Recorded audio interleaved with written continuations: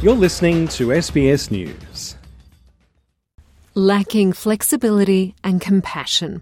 That's how Federal Labor MP and Chair of the Select Committee on Workforce Australia Employment Services, Julian Hill, describes the Parent Next scheme. The scheme is aimed at those on a parenting payment who are not in paid employment and have children between the ages of 9 months and 6 years of age. The scheme's stated aim is to prepare parents to enter the workforce and provide more support for a range of social issues affecting workforce participation. But Julian Hill says in its current form, the program is a polarising one. Many people love it, yet many others find it coercive and that the compliance process is re-traumatising.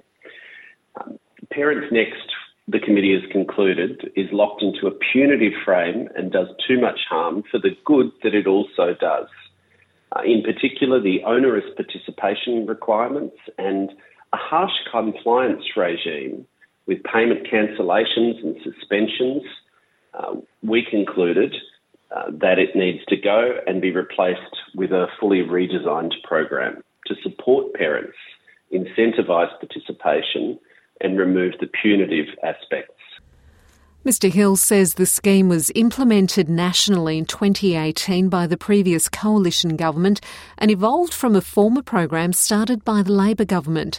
Participants are required to engage with an external service provider in order to maintain their Centrelink parent payments. Participants are subject to a demerit point system which incurs financial penalties for any participant that fails to meet their obligations. The majority of those participating in the program are single mothers. Jess says she was forced to participate in the program after moving to a lower socio-economic area in order to find more affordable housing for her and her child. She says without childcare, she found it incredibly difficult to meet the mutual obligations required by the program. I advised them that I was a single parent. Her dad was unavailable. I had little to no support. I have major depressive disorder. Because my rent is so high, my rent is $900 a fortnight. When they would say things to me like, oh, you can just put her into daycare, I couldn't imagine how I would be able to afford rent, food, utilities and daycare unless I went back to my corporate job. But I couldn't do that because I couldn't afford the daycare. And I didn't want to spend that much time away from my child since I was her only person. Mr Hill says the Parliamentary Committee has made 30 recommendations about changes they would like to see to the current program.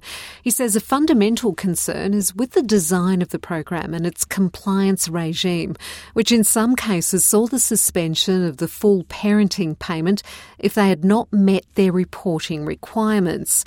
Mr Hill says this was often unreasonable and should be removed from this cohort of parents entirely.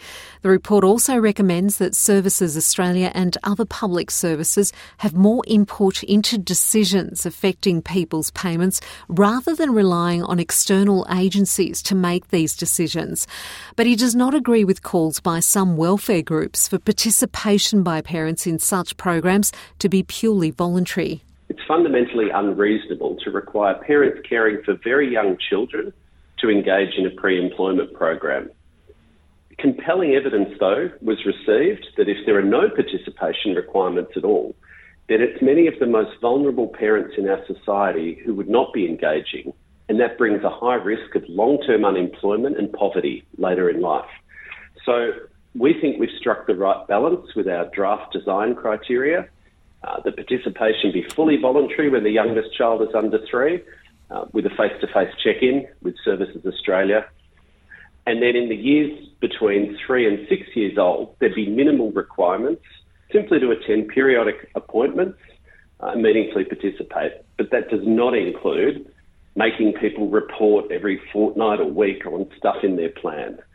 Kristen O'Connell is a spokeswoman on research, policy and communications with advocacy group the Anti-Poverty Centre. She says parenting is a full-time job in itself and those on parenting payments should be able to voluntarily opt into and out of any mutual obligation requirements. In 2020, there were no mutual obligations, and we saw people who had been long-term unemployed say they felt better equipped than ever to look for and find a job because they no longer had job agencies getting in their way. We are spending billions of dollars on a system that harms people, that doesn't get them jobs, and is just a huge waste of time and energy. Voluntary systems that enable people to access the support that they want and need are wonderful, and that's what we're calling on the government to do, to work with unemployed people, to design programs that work for unemployed people.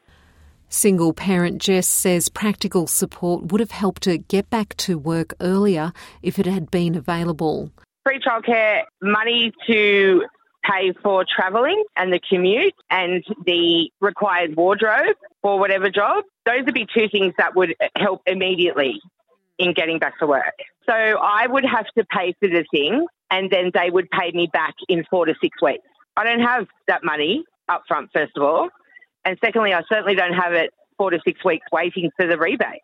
The committee has called for a transition plan to be released by the government by July, outlining changes that can be implemented as soon as possible. Peggy Giacomellos, SBS News.